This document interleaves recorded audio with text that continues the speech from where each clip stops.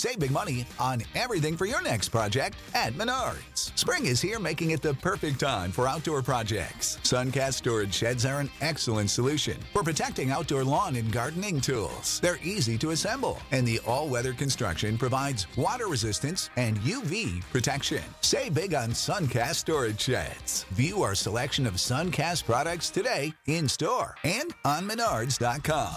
Save big money at Menards. Yo, yo, yo. How's it going? My name is Corbin Ford. You can follow me at Corbin NBA on Twitter.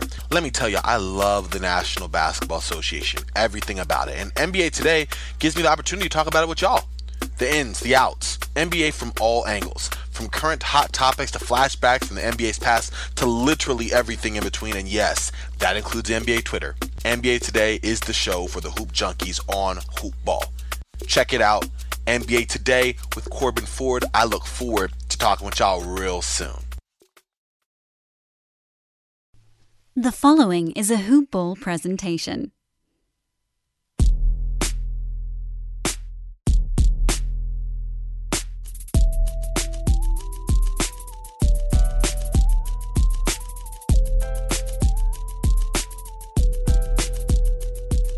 Well, JC, Game 1 resulted in a familiar fate for the Lakers. 112-97 loss to the Houston Rockets as we open up round 2. Not the way Lakers fans or either of us wanted to get started, but can't say that I'm tremendously surprised. Obviously, we'll get into it. What is up, everybody? Welcome back and welcome into the Hoopball Lakers podcast. Now, as always, I'm here with JC DeLeon. You can follow him on Twitter, JC DeLeon1. JC, how are you, sir? Doing well. Better than the Lakers, I care to venture at this time, at least right now. Yeah, for sure. You know, and you know, other than it being literally 115 degrees where I'm at today, things are mostly pretty okay. You know, we're practicing a lot of gratitude these days, recognizing that life is difficult for everybody. But in terms of basketball, in terms of on-court basketball, I should say, I should even be more specific with that, given everything that has surrounded the NBA climate recently. This was not a very terribly impressive effort by the Lakers. In fact, JC, I found it to be sort of ordinary in a lot of ways. And, you know, I was watching the game with a friend and you know, actually my best friend, and he said to me, you know, the Lakers have been off for an extended period of time, and this is usually what happens, you know, especially to them, but to any team. And I said, I get that. I said, it's not the loss that bothers me, JC, and you tell me where you're at on this. It's not the loss that bothers me. It's the way that the Lakers lost last night. Yeah, it's a little disheartening that they tend to. I mean, this year's playoffs aren't very old, obviously, but kind of throughout the season at times, it's a little disheartening that they tend to kind of feel out their opponent rather than sort of exert their own will. Is kind of how it felt. Like watching it, I didn't really feel as if the Lakers are truly in trouble or if they're really overmatched, because I don't feel like what I saw was anything close to what they're capable of. And it didn't seem like they were interested in showing anyone what they were really capable of. And that's a little disheartening. I feel like the Lakers be the first ones to tell you that they could have played a better game, okay? But for me, it was all this talk leading up to the series about how we're not going to adjust to them, they're going to adjust to us. Last night, as soon as the game ended, JC, I went on my Twitter, which you can follow me on Twitter, by the way, at Ethan_Noroff with just the one F at the end. And you can follow the show on Twitter at Hoopball Lakers, and of course the whole Hoopball family at Hoopball Tweets. I went on my account last night, JC, right after the game ended, and I said, awful Rondo minutes, Kuzma, Green are both MIA, no three-point success, and inconsistent LeBron, poor execution, no offense besides stand and watch ISO, and this has been your analysis. And to me, that was so indicative of what it was. Yes, LeBron had 20 points. I get that, and 8 boards and 7 assists. And, you know, it looks good on paper. He was 7 of 15 from the floor, which is actually down from what he was. I think he entered the second round shooting 60% in the first round from the field overall. And I didn't feel that the Lakers got anything easy last night. Even though Anthony Davis had 25 and 14, every point he scored, despite being 10 of 16, he had to work for it. There were no easy buckets for this Lakers team. And when you've got the biggest guys on the court, that's an issue for me. Yeah, for sure. That's pretty much how I felt. I always talk about in playoffs, especially series, things that are replicable. And he's not always going to go scoreless in the fourth quarter, so that's good. Anthony Davis did score 25, but yeah, he was working really hard for those 25, and I didn't feel like he needed to. I've talked about how I want to see more of Anthony Davis pick and rolls, and I believe I only saw one in game one, and it was with Rondo, and it was moderately successful. It was Rondo almost made an alley pass to Anthony Davis, and he got fouled in the process. But yeah, they need to run more pick and rolls with Anthony Davis. JC, I have a lot of thoughts about Rajon Rondo's return last night. Yeah. Played 25 minutes, and I just want to note that Alex Caruso played 16. One of them was -2. One of them was -10. Do you want to guess as to which was which, or do you think you might know? I know. Yeah, Rondo was -10. Caruso was -2. Caruso played really well. He started off the gate extremely hot, was playing really well, and made that really great pass in transition to LeBron that led to him dunking on Russell Westbrook. I was happy with what I saw with Rondo in the first quarter, but yeah, it just kind of kept getting worse and worse throughout, and it seems pretty apparent. And even when I first saw it, I was like, the first time I saw Rondo and LeBron on the floor together, I was like, oh no, that shouldn't be. They shouldn't both be on the floor at the same time. That is something that I am so glad that you said, because I agree. That's not. I don't feel that that's a combination that's going to work sustainably. One of the things that concerns me about Rondo's involvement, besides the actual just play on the floor in terms of what he brought to the table last night, was Frank Vogel sort of adamantly defending him. He said, this is what Frank Vogel said. He said, quote, Rajon is one of the smartest players in the league, and obviously our guys' IQ raises when he's on the court, so he's definitely going to help us in this series. And I don't think that that's necessarily something that's totally incorrect in the right lineup, but I didn't like how he was used, much like you just said last night. And on top of that, why now? Why is now the time to get Rondo going when you're coming off of good momentum from the first series? I understand that there's been a delay or a layoff in between, stopping that series and starting this one. But Caruso didn't do anything to give rationale to reduce his minutes. If anything, he provided rationale for him to play more minutes. Yes, last night he was in a little bit of foul trouble, but as soon as Rondo was the first one off the bench, I kind of rolled my eyes and said, oh boy, I don't really like this. And while we're talking about the bench, Kuzma, 28 minutes last night, but -21. I mean, that's almost hard to do. I was worried about Kuzma to start because he started off the game 0 for 2. Whenever I kind of see him do that, I'm like, oh no, I don't think this is going to be the game for him. And sure enough, that was kind of the case. Well, and the thing is with Kuzma, despite his inconsistency on offense in round one, he was actually playing pretty solid defense, especially by his standards, right? Yeah. But last night, that was not the case. And I mean, not that anyone was exceptional last night on this Lakers team, defensively, offensively, anything. But that wasn't the case last night. And the same thing with Danny Green. Danny Green took 12 shots last night. That's the third most behind LeBron and Anthony Davis. He was 4 of 12 and 2 of 7 from deep. I don't understand what is going on with him. He has struggled so much. I'm not going to sit here and guess. It's just the shots aren't falling, but you still need to provide that effort piece. And I look at this lineup, and whether you adjust the starting five or not for game two, and we'll get to there as we go further in this pod, I don't think there's capacity for this Lakers team to play JaVale and Dwight Howard. Now, they kind of split the center minutes last night, right? JaVale played 13, Dwight played 11, so they played 24 minutes combined. You really should have one of those guys playing those 24 minutes, in my opinion. Yeah, and Dwight Howard's having a rough go of it because he seems to wake up every morning with 2 fouls on him. And so, although he wasn't really in foul trouble last night, this doesn't seem like the kind of series that you're going to get a lot of use out of both of them. It seems like this isn't really the series for JaVale McGee. As much as I like him starting, as much as I talk about him setting the tone for this team effort-wise, this just might not be the series for him. And I like kind of what Dwight can bring in a little bit more limited capacity, because he's, for everything for for all the talk about how tall he's been his whole career, it's kind of been revealed that he's only about 6'10", rather than 7'1", or what people always thought. And so he's kind of more in line, a little bit smaller of a center than JaVale McGee, and so I think he kind of fits the mold of this series a little better. I agree, and it's funny you said that about Dwight Howard, because I remember the first time I saw him and Kevin Durant on the court together, and I said, "Wow, Kevin Durant is taller than Dwight Howard." So it's just interesting, and I don't know. Anthony Davis said that he's now willing to play center, which, okay, we knew whether or not he said that publicly. That was probably something that we all knew had to happen regardless, right? Mm-hmm.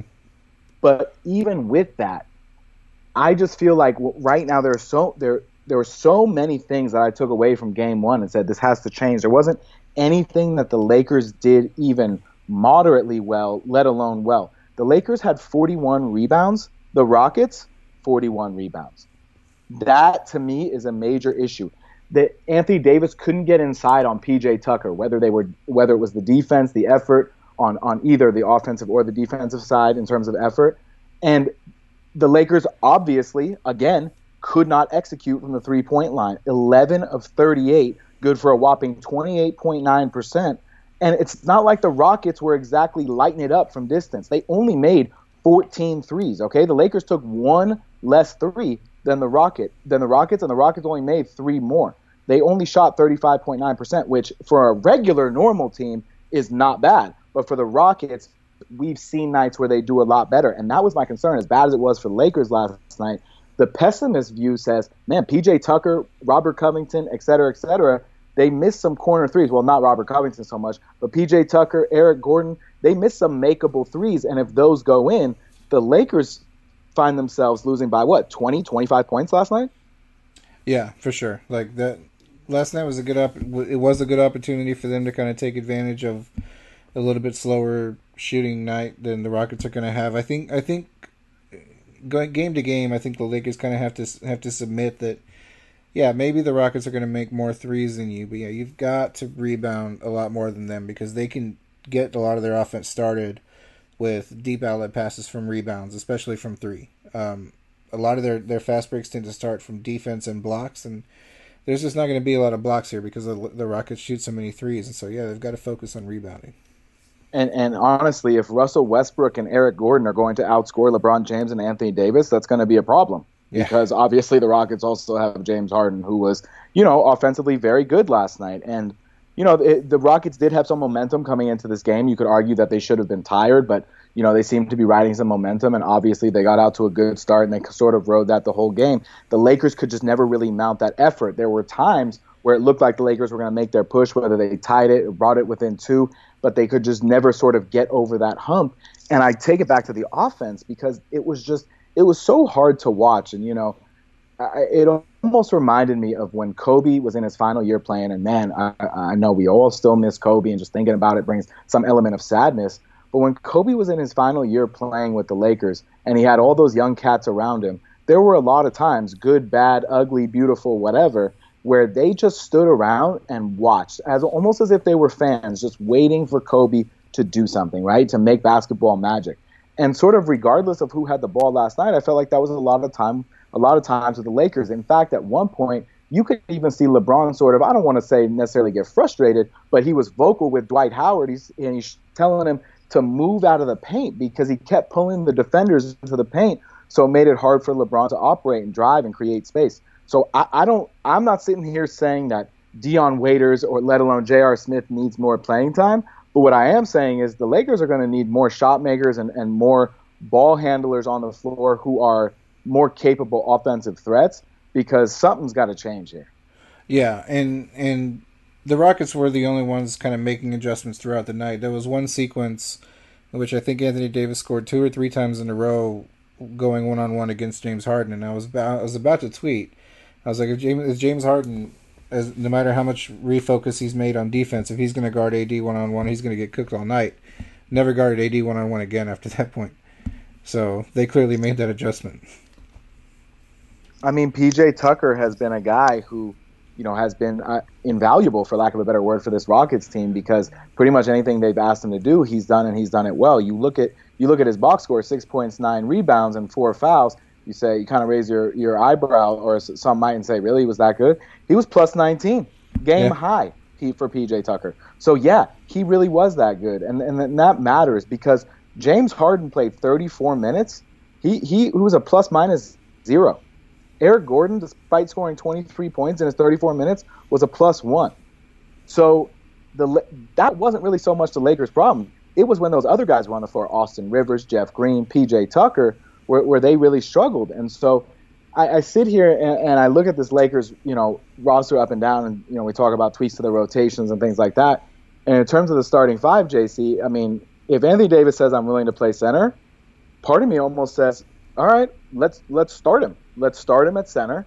And then you got to change the starting five. Obviously, you're going to bring somebody from the bench into the starting five because JaVale can't play another position. So assuming that's the case, what move do you anticipate happening? I mean, that's kind of where I think it's either Kuzma or Markieff. And it's interesting you bring up Markieff. Can you give us a little bit more on why you think it could be Markieff? I mean, he's shown a tendency to kind of he'll make his pointers a little bit more reliably than some of the other guys. Like Caruso, God love him, still he was 2 for 5 last night, but he's still not a great 3-point shooter, and I still don't necessarily like for him to shoot threes because that's not really his strength. But Markieff sort of being the guy that gets kicked out to for threes, I like him there, and I like the defense he brings, and so and I think intensity wise, I think him and kind of PJ Tucker will sort of cancel each other out. Do you think that there's a scenario where the Lakers decide to go a little smaller and maybe bring Alex Caruso into the starting lineup, or Rajon Rondo? As much as I hate to say that, I mean they could. Yeah, I mean an extra ball handler. The thing is I think LeBron has to kind of decide if they're going to bring in another ball handler like Caruso or specifically or Rondo, then LeBron's got to understand that he's not necessarily going to run the offense, and he's got to be kind of that cutter, or he's got to be a part of the moving offense the way he used to early in his career. I think realistically, I look and I say I would hate to go down in terms of size. I feel like that's an advantage that the Lakers have to take advantage of, for lack of a better way to say it. Mm-hmm. I don't know that I would. I think a lot of people would default to Kuzma, and I think Vogel. We've seen Vogel try that. That said, I like the idea of Markieff Morris as well. If because of what you said regarding the intensity factor with PJ Tucker, I think that's something that should be considered. And B, I just think that he might be a better fit in the starting five in terms of how he literally fits with the rest of the players around him, because Kuzma hasn't shown that he's really going to be this spot-up shooter where he can just wait, catch the ball, and make it happen. And he's not good enough at taking it to the rack in order for him to do something off the dribble like that either. So because he needs the ball in his hands to make a play for Kyle Kuzma, usually when it comes to offense, I feel like Keith could be a better option in that sense. Does that make sense? Yeah, that's a good point. And the Lakers, and maybe they don't quote unquote panic, and maybe they say we're going to run the same five out there and just adjust the rotation. But I still feel like, especially if Anthony Davis is going to play, significant minutes, and I put that in air quotes, right? Significant minutes in terms of Anthony Davis minutes at center, you still need to make a decision about who's going to fulfill that other, let's say, 20 to 25 minutes or whatever it's going to be, because I'm sure that there will be lineups where AD plays alongside Dwight and or JaVale, depending upon how the Lakers do it. And I agree that one of the issues for Dwight is that he's been in a lot of foul trouble, but I almost look at Dwight and kind of wonder if he could be more effective in this particular series, because if the Lakers are going to make a dedicated effort to sort of jam it down their throat, do you think he's a better fit to do that than JaVale? Yeah, I mean he's more athletic and faster, and he's a little bit more capable of guarding people, out beyond the paint. Yeah, and I think I don't know. I don't think the Lakers could even tell you what the quote unquote right answer is, but I think they would tell you that they got to know that they get some improved production here. Obviously, Danny Green was not anywhere to be found last night, but falling under that same designation, JC, was Kentavious Caldwell-Pope. 28 minutes for him, 2 of 8 from the field, 1 of 5 from 3, and really not a whole lot else to talk about. He was only -4 in his 28 minutes, but that's a guy who had been playing well for the Lakers, or good, to well for the Lakers in the first round, and for him to drop off too. I think that's, if he scores 15 instead of 5, this is a 5-point loss instead of a 15-point loss. Yeah, and the plus minus category is kind of one thing that sort of tells the story for the game. Like, I think the Lakers have to understand that, I think superstar for superstar, the Lakers can clearly match up with whoever they play against, whether it be the Blazers or the Rockets or presumably the Clippers in the next round if they get that far. What they've got to understand is the other guys beyond the superstars. And I mean, they're playing, presumably if they play the Clippers and they advance, they go from the Blazers, Rockets, Clippers, 3 teams that collectively, whose benches just get stronger and stronger and stronger. And so they've got to play better. Yeah, and the Lakers don't have, the Lakers have depth, but they don't have the depth of the Clippers or the Nuggets or the Jazz even, right? I mean, I'm not to say that depth should replace star power, or that it's better to have depth than be built top heavy, whatever. I'm just saying that that's sort of the realities that the Lakers roster, as it's constructed, it's top heavy. So they've done, well enough to sort of round it out based on the buyout market and things like that. Obviously, Waiters, Morris, Smith, all coming in, later rather than sooner. But the majority of this team, the core has been together and they've played together all season long. So I just think that they need to. It's hard to continue to trust certain things when things aren't going a certain way, right? Like, you want to trust the process in life, but when things aren't going your way, you start to question it, and that's what makes sort of the mental health picture skewed sometimes for some people, right? It can be a challenge in that capacity. But I felt like the Lakers offense, the word that I kept using last night, JC, was stagnant. And so it's not the loss, it's just the way that they lost. And that's the thing I want to see a change in, sort of regardless of the personnel that's out there. Yeah, it's the effort and the movement in the offense, and yeah, I think things that they're capable of changing. The difference in 3-pointers was only 9 points. They lost by 15. They should have out-rebounded them by a lot more. So, yeah, it's one of those things where I definitely don't feel like the series is lost. I didn't really feel like that after the Game 1 loss against Portland either. And so, yeah, I think it'll be a long series. And so, yeah, there's adjustments that can be made. What is your opinion, sir, of the way that LeBron played in Game 1? I mean, it wasn't great. He had that stretch in the second quarter in the whole first half where he sort of was engaged when he got that dunk on Russell. He had a couple of chase downs. After that, he made a 3. I think when he does that, his adrenaline sort of gets going, but then he didn't really maintain it, which is disappointing. And in the fourth quarter especially, you can kind of see his complacency. The game wasn't completely lost in the fourth quarter, but he just wasn't there. Zero fourth quarter points for LeBron. Yeah. 0. And I look back and I sort of reflect on his effort, and I look at the box score, JC. I see 15 shots, which I'm sorry, LeBron needs a little more than 15 shots in my opinion at this stage of the game. And half of them, 7 of them, right? Or just about half, because you can't divide 15 and a half and get a whole number. But just about half of them were from 3. That's not a version of LeBron that I want to see as the playoffs continue. No, it's definitely not. And I understand his tendency to, in the first quarter, to kind of want to get the other guys involved, and that'll sort of set the tone for the team. But I think there comes a time in the playoff where he's got to set the tone for the team. I think when he gets going, the younger guys like Kuzma, I think, kind of get going. Caruso obviously gets going because of how much LeBron believes in him. I think yeah, when he gets going, that sort of also shows Anthony Davis what he needs to do. I think he's got to establish his presence more early and do it with him scoring as opposed to him setting up other guys.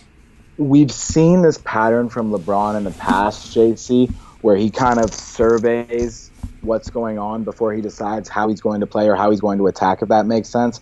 And I kind of thought that's what he was doing in the first quarter.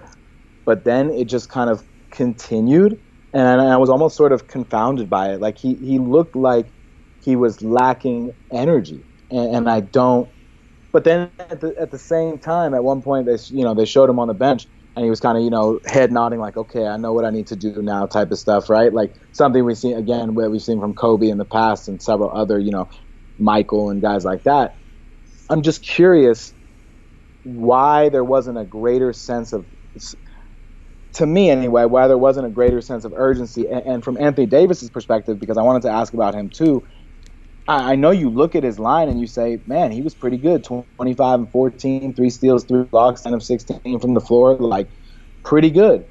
But the turnaround fadeaways, the 20-foot jumpers, like despite the fact that they were going in the basket, okay, I felt like he should have had more activity around the rim, and I was really surprised that that was not the case. Yeah, I think the both of them have to both put up at least 20 shots each at the very least, and kind of see where it goes from there. So at this point, if you're Frank Vogel, what's your move for Game 2? I feel like there's maybe one more game in which they can kind of stand pat with this line, because I mean, like I was saying, looking at the plus minus, and the Rockets only made 3 more threes than they did. I think with a more concerted effort, I could see how the Lakers could convince themselves they don't need to change their lineup just yet, or at all even. I mean, I feel like they do, but they may not necessarily feel that way. Yeah, Rondo being gone for so long, him getting more minutes than Caruso, it should definitely be the other way, and hopefully maybe they see that. Or at the very least, Rondo shouldn't be on the floor at the same time as LeBron. If I were Frank Vogel, and this is why I'm not a head coach in the NBA, JC, but if I were Frank Vogel, I would adjust my rotations to keep my size differential as something that I could try to exploit. But I would put Caruso in the starting lineup, because he seems to me, and to many others, I'm sure, a better fit with that LeBron lineup. I'd take JaVale and put him on the bench. I'd probably play Dwight ahead of him. And I would be very mindful of the amount of minutes I play Kuzma and Markieff Morris. And I would really, I wouldn't hesitate to sit KCP or to sit Danny Green in favor of trying either JR or Dion, and that feels like sort of a desperation statement, so I want to dial it back a little bit.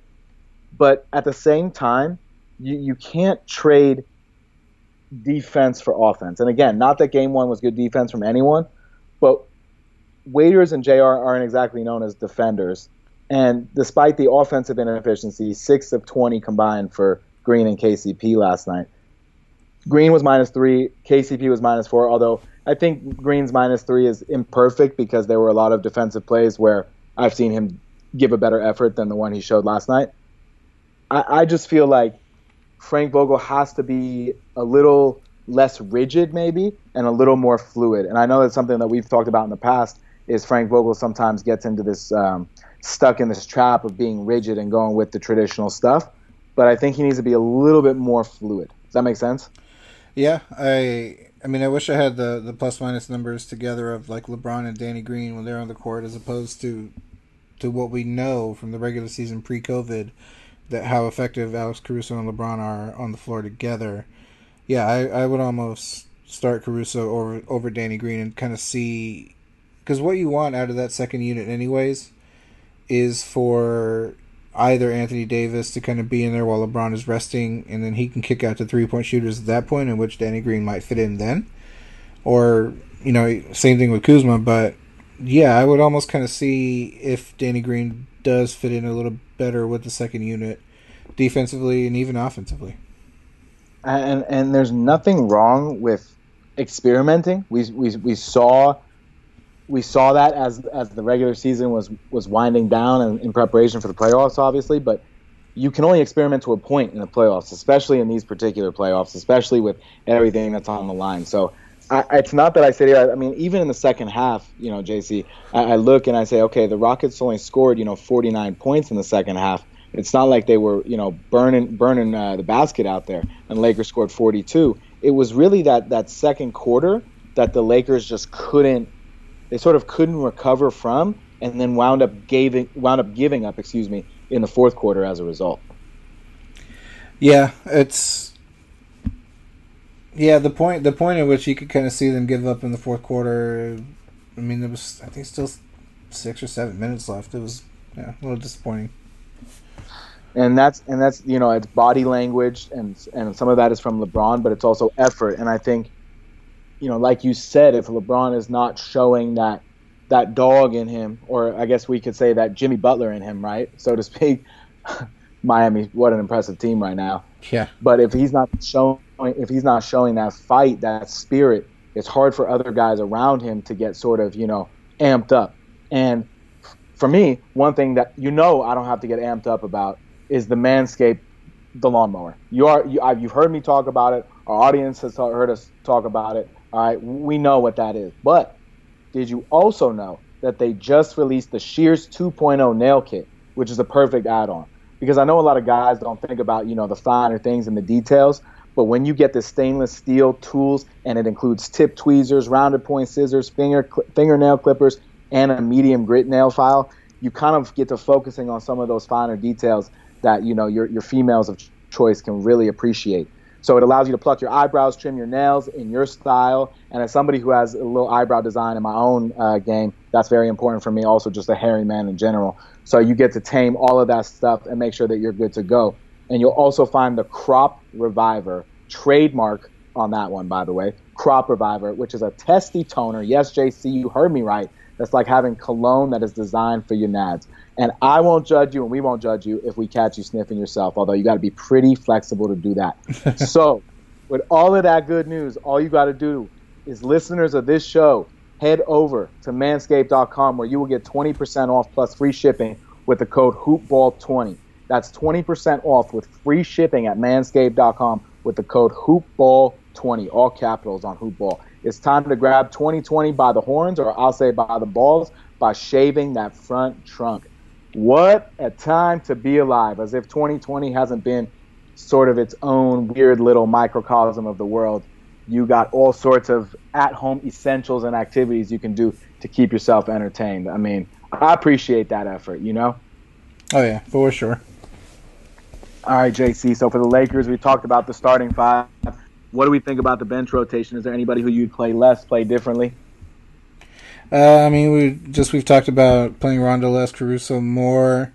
I still don't understand why Dion isn't getting more minutes, although with Rondo being back, I guess I can understand it a little bit more now.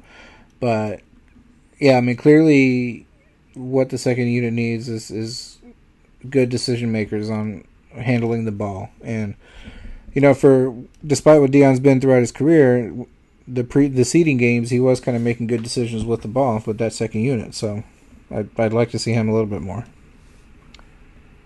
How many minutes is the right amount of minutes for Dion? I mean, I would say Rondo played 24, maybe 16 for Rondo and like 10 for Dion. I guess it's a matter of making the puzzle pieces fit, right? Because it's sort of one of those things where if the Lakers had the Lakers they really need this is a series. This is a better way to say this. This is a series where the Lakers really miss Avery Bradley, in my opinion. Mm-hmm. Yeah, and that's something that I think will be a bigger talking point sort of as we move forward here and see what the Lakers wind up doing. So as we enter Game 2, JC, are the Lakers considered a betting favorite, or are they considered an underdog? Well, let's take a look over at mybookie.ag, where if you use the promo code HoopBall, they will match your first deposit. Line for the second game, Lakers are still moneyline favorite, minus 240. There's about a 5.5 point spread in favor of the Lakers at this point. So it seems like Vegas does expect the Lakers to bounce back, and yeah, I mean, I think a lot of us do kind of expect the Lakers to bounce back. I especially looking at Milwaukee and what they're going through, I can't imagine the Lakers would allow themselves to get into that same position. I don't think LeBron enjoys losing game one. I don't think he enjoys losing any playoff games, right? And so I think he will come out with sort of a more renewed focus or renewed spirit and better body language, better energy. But at the end of the day, the Lakers are just going to have to execute better on both sides of the ball, because this is a Rockets team that has given them problems in the regular season and now in the playoffs. Yeah, I think we all kind of, the seeding games, despite what they were, I think a lot of people look at that first game in which the Rockets sort of unveiled this small ball lineup post Clint Capella trade. I believe it was mid-February. I forget the date. But yeah, everyone's sort of clowning the Rockets in this small ball lineup, and they beat the Lakers in their first game, and they've been winning a lot ever since. And it's a Mike D'Antoni team that, for everything right now, is the number one defensive team, which is really odd. So yeah, the Lakers definitely need to step up and play much, much better all around. And I think that's basically the takeaway that all Lakers fans had after Game 1. So as we get ready for Game 2, we have to hope that the Lakers play better. We have to hope that the execution is there at least a little bit more consistently. And LeBron and AD need to lead the way, both in terms of body language, sort of exacting their will on the game, as well as, being a little bit more prolific offensively. I mean, that's really the only way I can say it. I don't think the Lakers are going to have too much success when they combine for fewer than 50 points, JC. Mm-hmm. And I think one kind of final note about despite all the negative things we were saying about Rondo, he did start off really well. He did shoot 2 for 5 from 3. He's going to be left open a lot for that 3, and he's capable of shooting about 2 for 5 every night. If that's going to be what he's shooting, I mean, he's obviously not going to be a 40% three-point shooter the entire playoffs, but 1 for 4, 2 for 5, that's sort of what you want from him. So, I mean, offensively, I feel like he did what he needed to do. He's just not going to be as impactful defensively as a Caruso is, and that's sort of what we mean by he needs less minutes. As always on this show, more Caruso, baby. That's the bottom line. Reminder, follow us on Twitter. Never miss a show at HoopBallLakers. The pod is found wherever you stream your content. Make sure you subscribe, download, leave a review. We appreciate the feedback always. At HoopBallLakers, the whole HoopBall family, at HoopBall Tweets, at HoopBall Fantasy. JC is at JC DeLeon1, and you can find me at Ethan_Noroff. We'll be back after Game 2 to give an update, but until then, we out.